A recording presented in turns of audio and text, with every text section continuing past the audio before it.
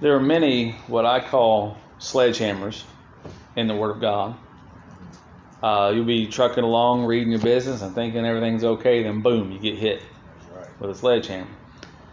Well, before us today, there's such a sledgehammer. Read Exodus chapter 22, verses 25 and 26. We're going through the law. Remember, they're at Sinai, that relief there at Sinai, and they're given pieces of the law.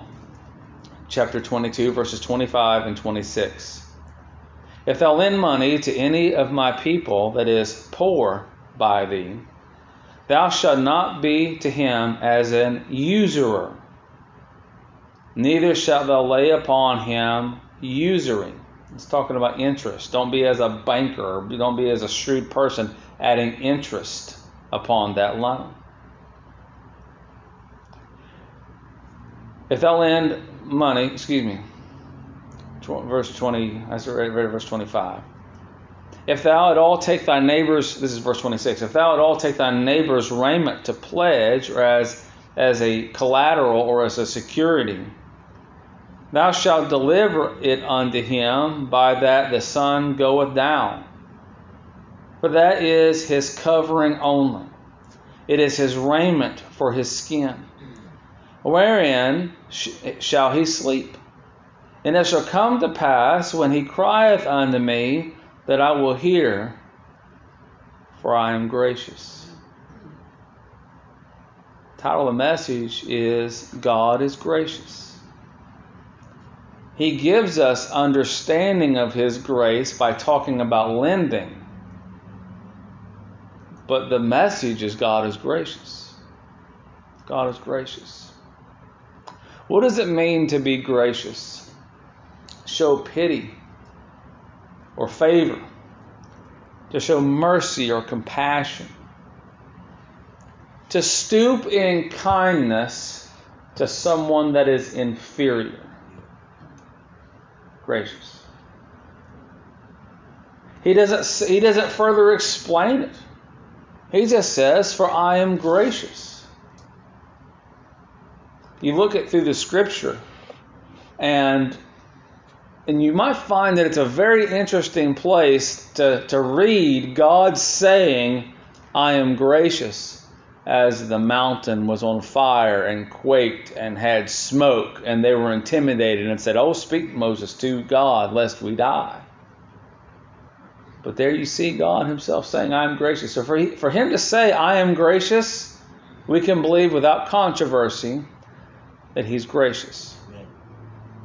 What do we understand? This is page 84 of the Bible I'm reading out of. What do we understand on pages 1 through 84 about the graciousness of God? You see the condescending of God showing kindness to an inferior being. When He administered unto Adam and Eve, when He said unto them, in the day ye eat thereof, ye shall surely die. And yet He clothed them. Talk about showing kindness to an inferior. He showed kindness to His enemy, Adam. He had compassion upon His enemy, that rebel against His majestic throne. God is gracious. God is gracious. You see that God is gracious in His condescending, in the administration of the Exodus. That's an evidence that God is gracious. Remember in Exodus chapter 3, the scene of the burning bush? And God said, my people have cried unto me in the affliction of their taskmasters, and I have heard them from heaven, and I am come down to deliver. God is gracious. He showed pity toward a people that every step along the way, Moses, just leave us alone. Let us to our bondage, Moses. Leave us alone. Yet He was merciful. Compassion. God is gracious. God was gracious when He condescended in administering the very law that we read of. And at every step in the law, we see the grace of God. Yes, you shall have no other gods before me, but I am your God, He told them. You shall not make an image of anything else, because I am your God. At every step. God condescending to evidence His law, to tell His people what manner of people they were to be. God showed compassion on these inferior beings.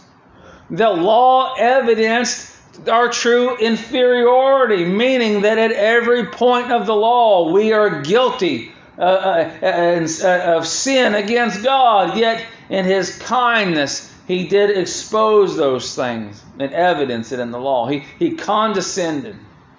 He stooped to the inferior. God is gracious. God is gracious. Luke chapter 2. Glory to God in the highest, peace and goodwill toward men on earth. What a condescension for the Almighty to be made like unto His brethren, to show compassion, stooping to the inferior, making Himself a ransom for sin. God is gracious. God is gracious.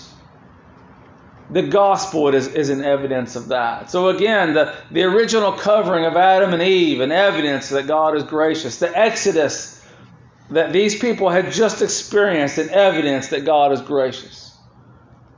The law presented. In the law itself, He tells them, I am gracious. Read it. I am gracious, He says in verse 26. I am gracious. All these things pointing to the administration of the gospel, the grace of God. The grace of God hath appeared unto all men. That's what Paul wrote to Titus. The grace of God that hath appeared unto all men. So he presents this phrase that He is gracious through the understanding or through the lens of lending. Okay? When he says in verse 25, if thou lend money, what is lending? It's granting use of something with an understanding of its return. Okay? If I lend Lex a fork, I expect him to return that fork. Okay? God is gracious. These aren't independent thoughts. These thoughts are harmonious. He says, do these things, for I am gracious. Well, in doing these things, we understand more of who He is. Okay? God lends. Okay? Look at Exodus chapter 19. As they had approached unto Mount Sinai. Exodus chapter 19, verses 3 through 5. And Moses went up unto God, and the Lord called unto him out of the mountain, saying, Thus shalt thou say to the house of Jacob, and tell the children of Israel, Ye have seen what I did unto the Egyptians, and how I bare you on eagle's wings, and brought you unto myself. So whose possession is Israel? God's possession. That's right. Now therefore, if you will obey my voice indeed, and keep my covenant, then ye shall be a peculiar treasure unto me above all people, for all the earth is mine. What can we gather from that? If all the earth is His, then they're not their own. God had lent them their time and their space and everything for a season, but they belong to God. They are granted use of their existence with the understanding that they report back and shall be returned unto God. That's an interesting thought, isn't it? Deuteronomy chapter 10 supports that claim. Deuteronomy chapter 10, verses 12 through 15. Deuteronomy 10, verses 12 through 15. And ye shall... Excuse me, that's chapter 12. Let me get to chapter 10. Verses 12 through 15. And now, Israel, what doth the Lord thy God require of thee? But to fear the Lord thy God, to walk in His way, all His ways, and to love Him, and to serve the Lord thy God with all thy heart and with all thy soul, to keep the commandments of the Lord and His statutes, which I command thee this day for thy good. Behold, the heaven and the heaven of heavens is the Lord's thy God, the earth also, and all that is therein. Only the Lord had a delight in thy fathers to love them, and he chose their seed after them, even you above all people, as it is this day. They were told by Moses that they were the possession of God. They were to report to him in their living, and their keeping, and in their love, and everything they did. God lent them time. God lent them space. God grants the use of our lives unto us with the understanding that we will return these things back unto him. We think all that casting of crowns is all about. That's right. Returning all the things that he has given us unto him. Praise God. What does he lend us? Again, God is gracious. He administers compassion and mercy. He stoops in kindness to the inferior. What does he lend us? He has lent me life. That's right. Do I have life of myself, or did God give it to me? And what happens at the end of my life? What happens? People use the phrase, give up the ghost. When the Lord himself, when he bowed his head, he said, Father, into thy hands I commend my spirit. Well, one day, children of God, our lives will be commended back unto the Lord in our death. Yep. The time and the space and the life he has given us, the breath and the heartbeats and everything about our living, he has lent us for just a little while. Isn't God gracious? He's lent me 43 years. I don't know how long this will go. He lends some more than others. We should be thankful for the life that he lends us, and how to express our thankfulness toward God and his grace toward us and his lending of our lives. How should we express that? Well, as we read in Deuteronomy, we love him, serve him, keep his commandments. That just makes sense.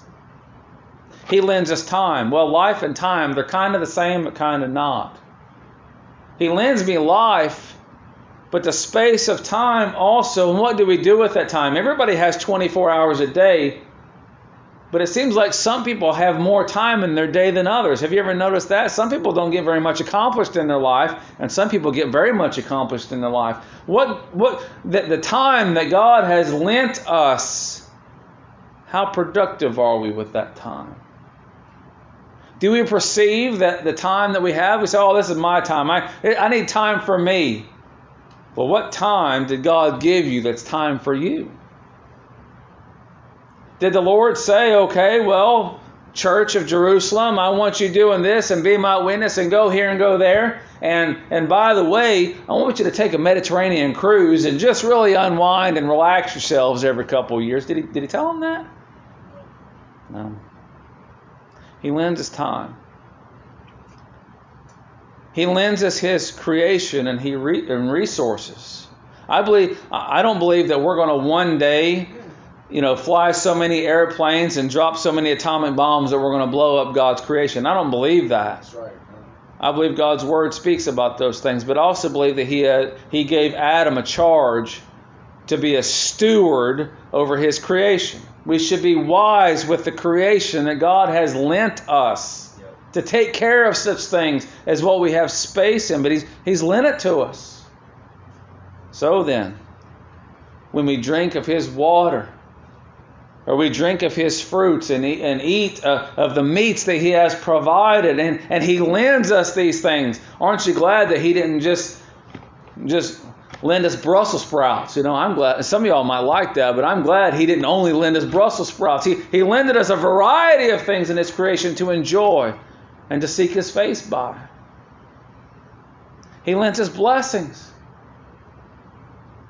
God is so gracious. He lends us blessings of home, of family, of one another, to bless one another and love each other and provoke one another in love and good works, He lends us blessings.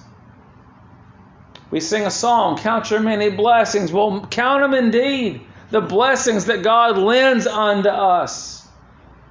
We've been blessed with liberty and freedom for a while, and that, we're going to really appreciate that when it slips away like a vapor. God is so gracious. He lends us others. Look in our text, Exodus 20:22 and verse 25. If thou lend money to any of my people. He lends us one another, right? So how I treat you, child of God, you're not mine. You're God's. And how you treat me, I'm not yours. I'm God's. When you see the instruction that Peter was giving in 1 Peter in chapter 5 to the elders, he says, I'm also an elder, that you're to take the oversight for those assemblies. They're the Lord's heritage. Yeah. The Lord's. We speak often of the Lord's church. It's not mine, it's not yours, it's His. And one day He will receive His prospective bride unto Himself, and there will be a marriage ceremony. Be returned unto Him. But thank God He gives us one another. He gives us others, that we can evidence the graces of God among one another. God does lend. All that we would lend, we have by the grace of God. If you look in 1 Corinthians, please, 1 Corinthians and chapter 4. And this is super important. There's a lot of implied practicality here. 1 Corinthians chapter 4 and verse 7. For who maketh thee to differ from another? So why does one person have and another person have not? Well, it's because I work so hard. Okay, well, who gave you the work ethic? It's because I'm so smart. Well, who gave you the so smart? Well, I'm not so smart, but I'm driven. And man, I studied a whole bunch. Well, who gave you the drive? That's right. Well, my field, it produces better, so I have more and I can afford more and I have whatever. Well, who made your field to produce more? Who put the nutrition in that ground? Well, I did. I fertilized it. Who gave you the knowledge to do that? Yep. You see, everything comes back to God and His grace. Amen. And what hast thou that thou didst not receive? That's right. Now, if thou didst receive it, why dost thou glory as if thou hadst not received it? Why are you glorying like it's yours or you came by it? So everything that we have by the grace of God, that God is gracious. We also see that it's a grace of God that His people would be in a position of being lenders. Okay? So what if everybody in Israel was a borrower? Think about that. They were to be a nation of workers.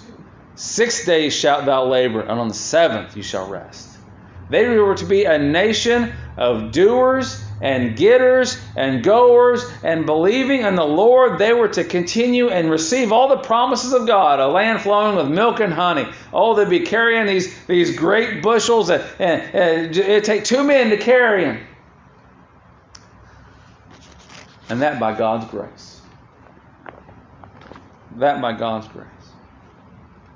So just as God, being owner and possessor of all things, would be gracious and stoop and give, then those children of God, following after in the pattern of God, would likewise live in the blessings of God and bestow those blessings upon others. That's where the lending comes in. But think about it in our personal lives. A lot of folks have their hand out, right? Children of God, we should desire, following the Lord, to be able to help those in need. That we would desire to help, to help and show love and compassion and kindness. Think about Philip. When Paul and his company were going through, what did Philip do? Now, it might have been rice and beans, but he housed that company and he fed them. He lent of his goods. He lent of his home. He lent of his resources. He lent of his daughters. Remember those girls that were prophetesses. They would speak of the things of God. He was lending them all that he had, of all his substance, everything that he had. He lent. Thank God he was able. And it could have been a meager lending. Sometimes our lending is meager because we're meager, but helping someone else, even in our meagerness, that other person must be at a place of even more meagerness. So then, lending. Lending would be an evident grace of God because he lends. And lending also, it would be something that a child of God should desire to do. Okay? But you notice the caveat here in verse 25. If thou lend any to my people that is poor by thee, thou shalt not be put to him as an usurer, or neither shalt thou lay upon him usury. Applying undue interest or gain. That's an evidence of mercilessness and gracelessness. In the book of Leviticus, chapter 25. Leviticus, chapter 25. Verses 35 through 38. Leviticus chapter 35. Leviticus chapter 25, verse 35. Leviticus 25, 35. And if thy brother be waxen or grow poor, doesn't mean he started poor, means he grew poor. Wasn't always poor. And fallen in decay with thee, then thou shalt receive him, yea, though he be a stranger, or a sojourner, a Gentile, that he may live with thee. Take thou no usury or interest of him. Not take interest, meaning no care. Just don't take excessive of him. Or increase. But fear thy God. You see the contrast, that word fear. But fear. Someone that puts on usury over their brother or their neighbor is lacking the fear of God in them. That's strong language. Yes, it is. Right there in black and white. Read it for yourself. That thy brother may live with thee. Thou shalt not give him thy money upon usury, nor lend him thy victuals for increase. Don't mark it up and take advantage. I am the Lord your God, which brought you forth out of the land of Egypt. What does he cite? God himself when speaking of usury. He said, don't do it. Because I'm gracious. I delivered you. You were poor. I brought you out of the land of Egypt to give you the land of Canaan and to be your God. Applying usury evidences mercilessness, gracelessness, and fearlessness before God. Do you know what? You think about the grace of God, God being gracious. The Lord does not require more back than what was given. Think about that for a minute. God does not apply, he is not a usurer, nor does he apply usury. What do you mean? The exact penalty of sin that I owed, my exact debt was paid for by Jesus Christ. No more, no less, and no interest was calculated. Think about that. No interest was calculated. My poorness, my destituteness was evaluated precisely. It says in the book of Hebrews in chapter 10, when you consider that God, that he lent me this life, and in lending me this life, I squandered it and sinned against God, yet he did not impose any type of interest upon it. But the exactness of that poorness was delivered out upon Jesus Christ. Hebrews chapter 10, verse 11. And every priest standeth daily ministering and offering oftentimes the same sacrifices which can never take away sins. But this man, after he had offered one sacrifice for sins forever, sat down on the right hand of God. from henceforth expecting till his enemies be made his footstool. For by one offering he hath perfected forever them that are sanctified. That perfection was the exact amount, that which was due. Whereof the Holy Ghost also is a witness to us. For after that he had said before, this is the covenant that I will make with them. After those days, saith the Lord, I will put my laws into their hearts, and in their minds will I write them. And their sins and iniquities will I remember no more. Now where remission or forgiveness of these sins is, there is no more offering for sin. That one sin offering, Jesus Christ, satisfied completely, in full, the exact amount. Amen. No interest. God is gracious. And in His sovereign grace, He saves His people from their sins. The exact amount of poorness was satisfied by Jesus Christ. In Romans chapter 5, along these lines, Romans chapter 5, and in verse 6. For when we were yet without strength, when we were poor, when we were needy, in our lending, when we were of want, in due time Christ died for the ungodly. That word "for" means in exchange or in substitution of. Yeah. There was a want, there was a need. For scarcely for a righteous man one would die, yet peradventure, or perhaps for a good man some would even dare to die. But God commendeth His love toward us in that while we were yet sinners, Christ died for, and in our place, for us. Much more than being now justified by His blood, we shall be saved from wrath through Him. That justification. Yeah. As you continue, the word reconciled is a mathematical term. Okay, it's a meaning of equation there. Reconciled. Things are adding up.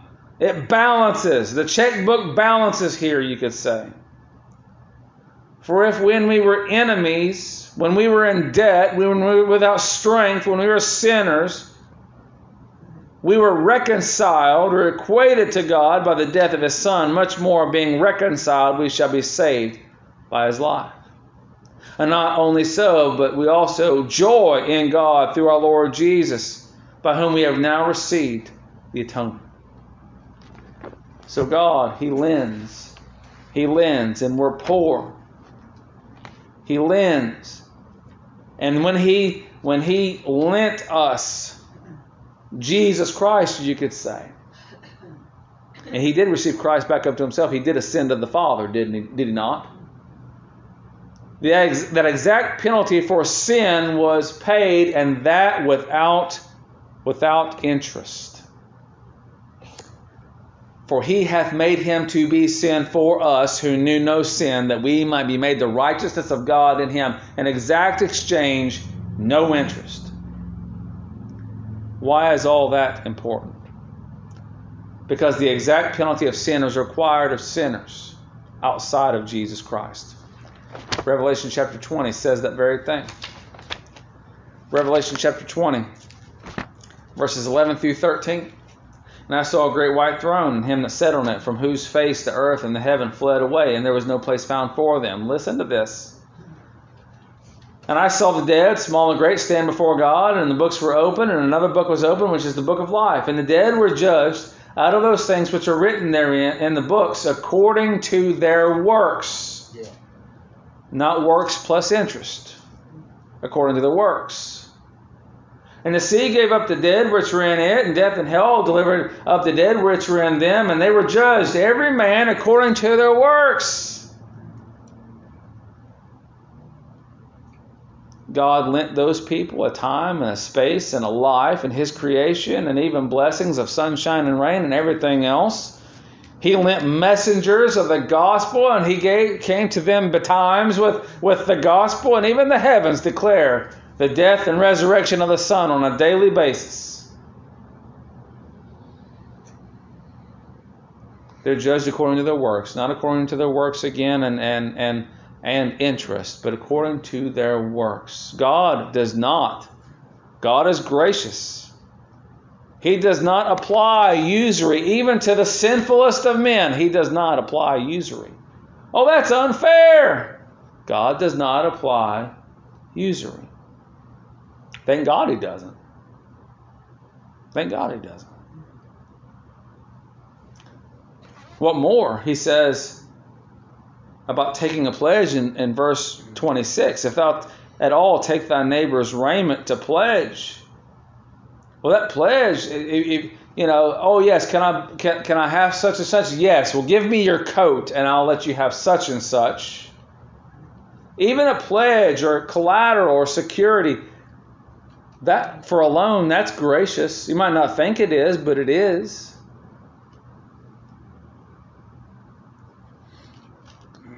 But letting your neighbor be deprived of his coat is not gracious. But you notice that the pledge itself is a measure of grace. The pledge was a form of security for a loan. Okay? So I used to work in a hospital, and they had this little vein finder. Some people were just not very good at starting IVs. So we had this little machine. It was a vein finder, and it would go missing often. And it'd be found in some kind of closet somewhere, stuck in a vacant room or whatever. And it would always turned up, but it would go missing on a regular basis.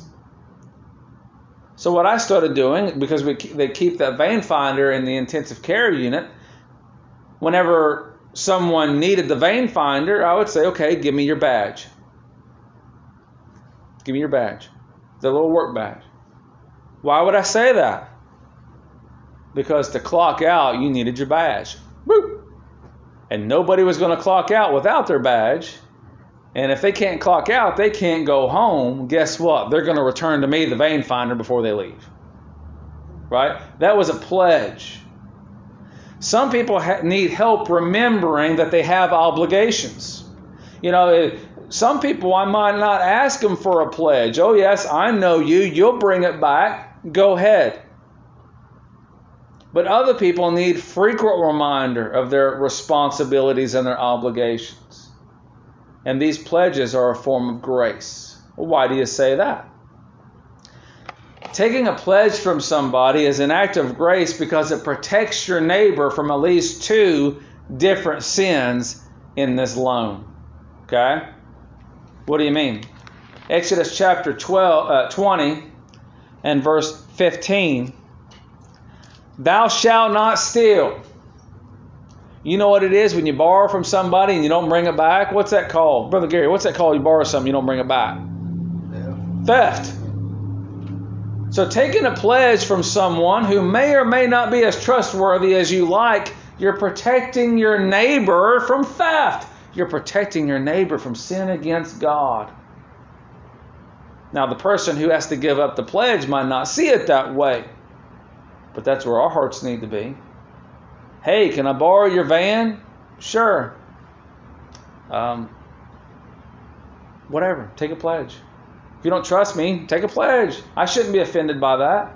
Neither should you. It is an attempt to help someone maintain their obligations, but specifically not sin against God. That's a sign of love. To protect someone from sinning against God. If I love my wife, I will as a husband, I will protect her as best I can from sinning against God. So then taking a pledge is not an act of cruelty, it's an act of mercy, it's an act of compassion. God Himself takes pledges sometimes of His people. Doesn't He? I believe that He does. That He, as a form of security, that He ensures with His people. How does He do that? Well, I believe giving of the Holy Spirit is a part of that. That it's a pledge. That it's the down payment of salvation, you could say. But this grace, it protects us from turning and spoiling unto sin.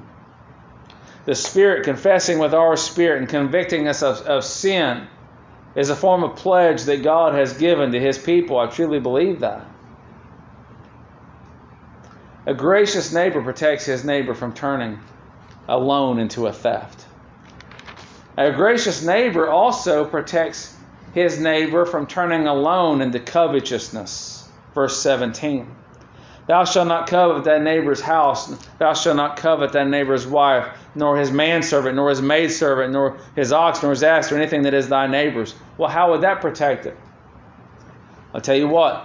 If you start coveting my house and my servant and my ox and whatever, but you know I got your coat and you know it's about to get in the teens in the next couple of days, that will really, in a practical way, deter your covetousness, because now you need back, right? You need back. It's a gracious thing at times. He didn't say all the time. The verse 25 and 26, those are two different ifs. The verse 26, if thou take thy neighbor's raiment to a pledge, he doesn't say you got to do it all the time, but there are times where it is appropriate. Yet taking that coat as a pledge and withholding the clothing or the raiment would also be a measure of cruelty or lacking grace. You see, you could fall in the ditch on both sides. If you're prone to theft and I don't take a pledge, I could be contributing to your theft. But if you're prone to theft and I take your coat for a pledge and it's about to be real cold outside and I don't give you your coat back, now I have sinned in the measure of cruelty, not grace, cruelty. The person who's borrowing obviously is in need, right? I don't borrow something unless I need. One having a pledge applied is obviously a special kind of poor. Okay? If a pledge is required, that means also they're poor in character probably also, or at least have been in the past. Yet, that one is still a person. They might be poor without finances, and they might be poor of character, but they're still a person. And the pattern of grace, God says, He says in verse 27, I am gracious. The pattern of the graciousness of God is always to be followed by His people. James chapter 2, you see the New Testament logic here. In James chapter 2, the people of God are to exercise grace as God exercises grace, and we're to exercise mercy and compassion toward those who are without, or that they are wanting or lacking. James chapter 2, verse 14. What doth it profit, my brethren, though a man say he hath faith and have not works? Can faith save him? Now, yeah, they're the children of God. They're there at Sinai. They're Israel. They're the seed of Abraham. But what does that mean? God says, be like me and I'm gracious. That's what He says in our text. If a brother or sister be naked and destitute of daily food, if they're poor and they need, forget about lending, they need. Yeah. And one of you say unto them, depart in peace. Be warmed and filled, notwithstanding you give. No, He doesn't say lend. Right? That's right. Give. Give, and ye give them not those things which are needful to the body. What doth it profit? Even so, faith, if it hath not works, is dead, being alone. Yea, a man may say, thou hast faith, and I have works. Show me thy faith without thy works, and I will show thee thy faith by my works. A lot of people say they have faith. How does it turn out? A lot of people say they have faith. A lot of people say, oh yes, I love God. In our text, how does it turn out? If God is gracious, and He exercises His graciousness in His lending without usury and taking pledges, yet without depriving of those basic needs. Christ Himself said He reigns on the just and the unjust alike. Yeah.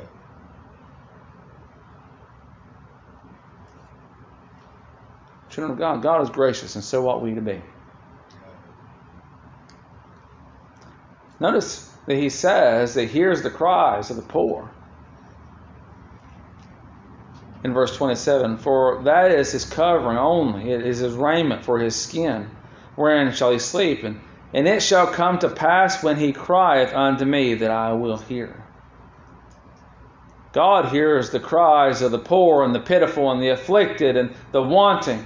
Praise God. And he is gracious. He said, I will hear, for I am gracious. He hears them, and he's gracious. Not hearing someone is pitiless and wicked. Not lending to them or holding usury or holding someone's raiment is a total lack of grace, for which God says, I'm not like that. I'm gracious. He says, I am gracious. I'm glad the Lord hears the cries of the poor and needy.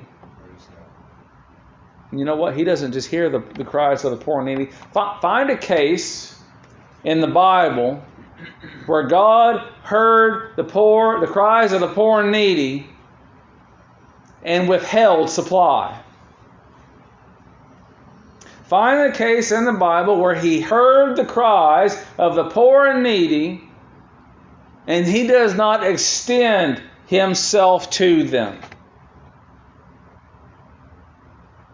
God hears the cries of the poor and needy, and it appears to me that he purposes to supply the needs of the poor and needy. This passage is speaking to the children of Israel that they were to likewise purpose to supply the poor and needy, and to do it in a gracious way, after the pattern of godliness. Like manner, these prompts of lending are to encourage the hearer. They're to encourage me and encourage you to hear the cries of the poor and needy, not to be deaf to them, but to hear them. To give such as we have. I believe charity starts at home, but to give such as we have. We live in such a society where there's more hands that are sticking out than hands that are able to hand over. There's a deficit there. But I believe the children of God, being the children of God who is gracious, are to follow his pattern in graciousness. We're to hear the poor and needy. But to hear the poor and needy without intention or purpose to supply with grace, it's empty. And that's exactly what James was saying. You say you're the children of God, and you hear the cries of the needy, and they do need, and you don't lend, or if you lend with cruelty, or you lend and you let them, you say, okay, be warm and be filled, but they're cold and they're starving. Where's the grace in that? Where's the godliness in that? Withholding hearing is gracelessness. Withholding supply when fitting and able is gracelessness. Now, some would suppose that it's gracelessness not just take somebody to raise. Well, I'm not going to take a grown person and raise them just because they don't feel like doing anything. That's not what he's talking about here. These are people that in their lives, that they're struggling and they have need. And this is not accounting for laziness, because he said if a man doesn't work, he doesn't eat. Old Testament, New Testament. That's not what's happening here. There are simply people that for one reason or the other, they are in need. So, God is gracious. God is gracious. If God is gracious, and we know that he is because he says he is in verse 27, it says in black and white, for I am gracious. If God is gracious, so ought men to be to one another. If God can stoop in kindness to an inferior being, which is his enemies, it's exactly what it says in 1 John chapter 4. If he can love us, we ought to love one another. If God can show pity and mercy and compassion in condescending for covering Adam and Eve, and condescending and delivering Israel from Egypt, and condescending and giving them the law, and condescending in the gospel of Jesus Christ, if he can show compassion, if God is gracious, and he can lend us our life, our time, resources, all the blessings of life, and one another and everything else, if God is gracious, and he is, and he gives us everything that we have, and he purposed everything that we have and all that we do, if God is so gracious, then we ought to follow his pattern. And I believe that's what he's telling Israel in Exodus chapter 22, verses 25 through 26. It's a lot more than fair lending values. It's a lot more than economics. In a lot of ways, these couple of verses summarize the existence of the child of God and in the presence of God. If God is who he says he is, then this is how we're to treat one another. God being gracious is not cruel. He's not cruel. It's not a cruel thing for a person to be judged for their sin. That's not a cruel thing. It's not a cruel thing for someone to experience the consequences of their behavior. That's not a cruel thing. God is not cruel. He's holy. He's just. He's not cruel. He's merciful. He's compassionate. He's kind. He's gracious. He is not cruel. Because God is not cruel, neither should we be cruel. God is not without compassion. He said, I am gracious. God is not without compassion, and neither should we be. God is not compassion, and neither should Israel have been in their lending and taking care of the poor and those in need, and those that the sun was going down and they had an immediate need. They were to not be without compassion. They were not to be cruel. They were not to be merciless or graceless. They were to have grace. They were to have compassion and mercy. They were to be like God. Children of God, thank God that he is gracious. And think about everything that he's lent you. Can you imagine? I mean, we talked about the kingdom earlier this morning. Can you imagine that God has given us the kingdom? What if I said, okay, well, here's a court order. God has signed it. God has given us the state of Texas. Or what if people can get with NASA and they can find these stars way out there that are being discovered all the time. Say, okay, I want to name that star after my first dog or whatever. And people can have a star that is dedicated to them. What if I said, there's something way out there that God has deeded you? God is gracious. He has lent us a sliver of the kingdom of God. Yes, God is gracious. God is gracious. He has saved us from our sin. God is gracious. He has given me a life to live. He has saved me from my sin. He has given me a mouth and feet and an operating body. He has put me in His assembly.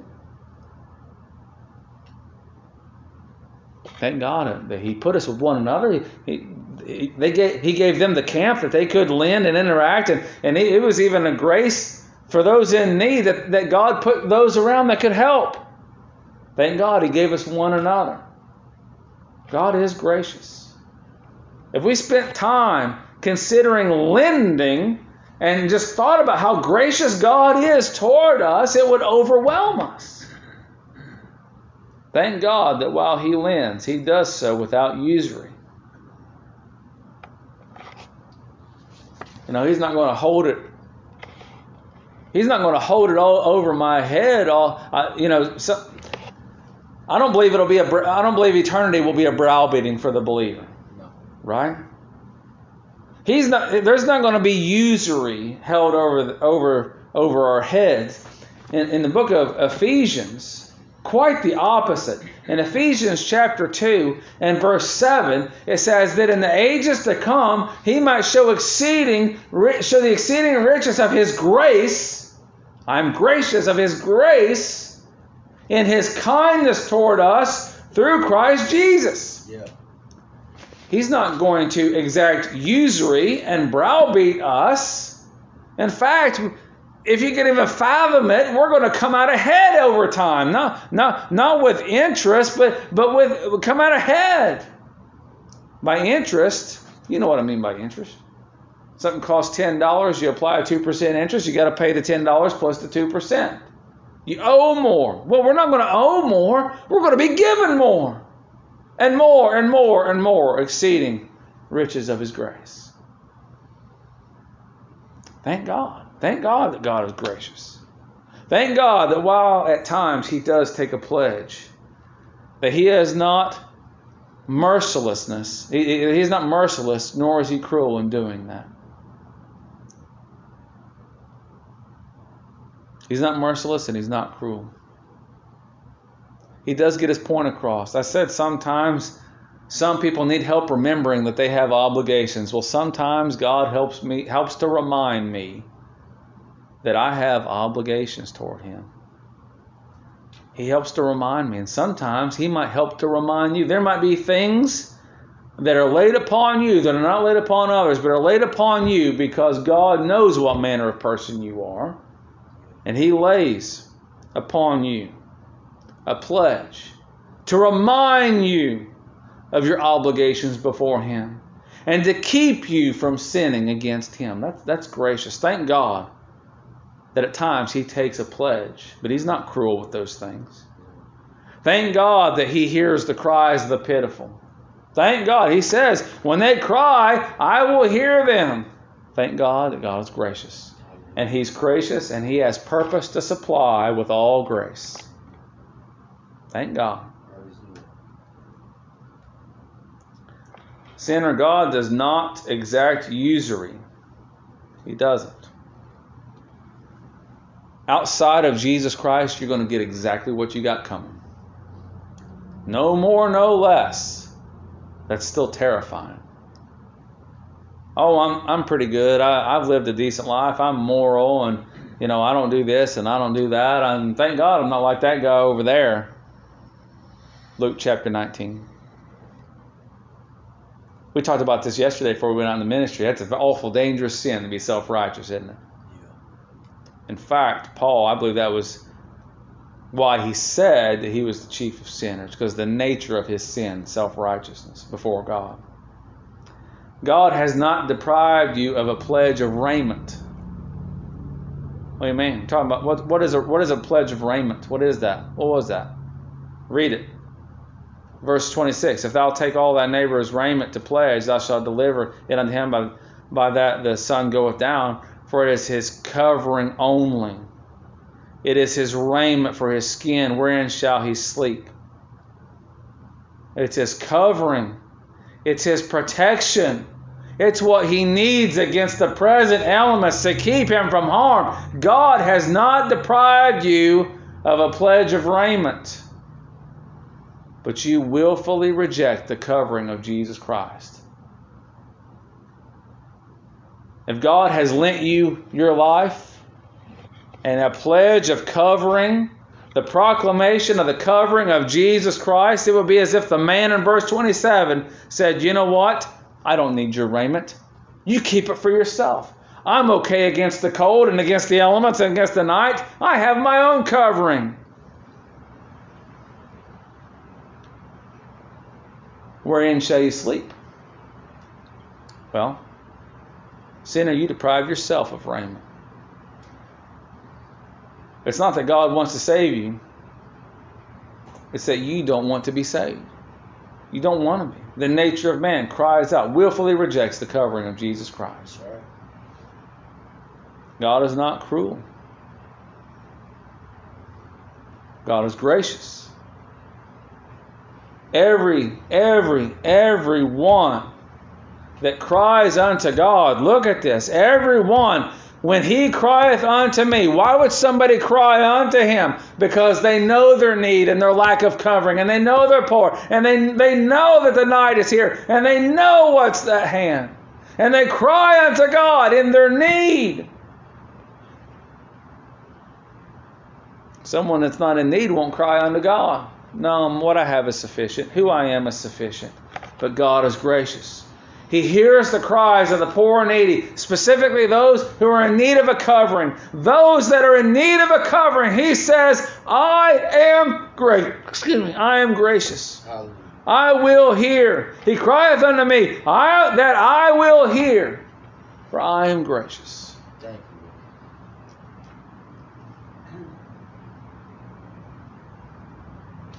In verses 25, 26, and 27, the one thing that's in common is somebody is poor and they need.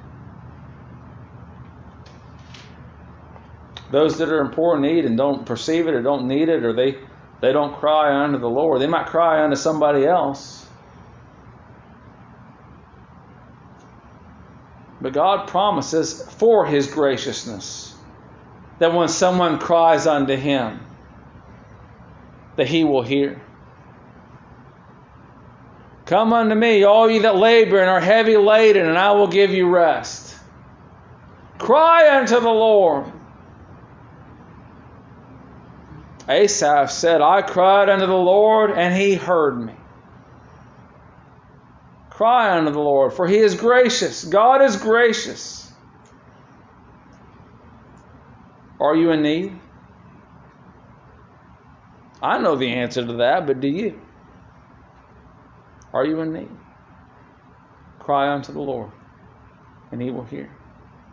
Repent. Believe on the Lord Jesus Christ, that only fit covering. No other covering will do. It says, for that is His covering only, or His only covering. There is only one covering in the need of eternity, and that is Jesus Christ. It is His raiment for His skin. When God, in His grace, clothed Adam, it said He made them, and He clothed them. He made a specific covering for Adam and a specific covering for Eve. I believe they had two very different body types. Individually, He fit the need of covering for His people. Only Jesus Christ will do. He is the only fit covering. It's the fit covering for my skin. Now, I might have a body like other people, but I only have one body like mine. There's only one fit covering for you. There can only be one, that is. And that is Jesus Christ. Wherein shall you sleep? Trust me, outside of that covering of Jesus Christ, there is no sleep. I believe that rich man in Luke 16, he hasn't slept. I don't believe he stopped screaming for some 2,000 years.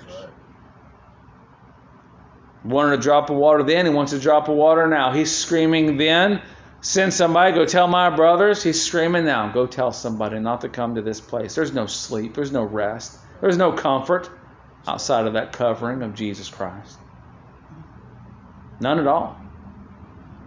But again, to come to pass when that one that is deprived of that covering shall cry unto God, He will hear them. So says the Lord, for He is gracious. Repent, believe on the Lord Jesus Christ, and be saved. Brother Wyatt, please come lead us in a song.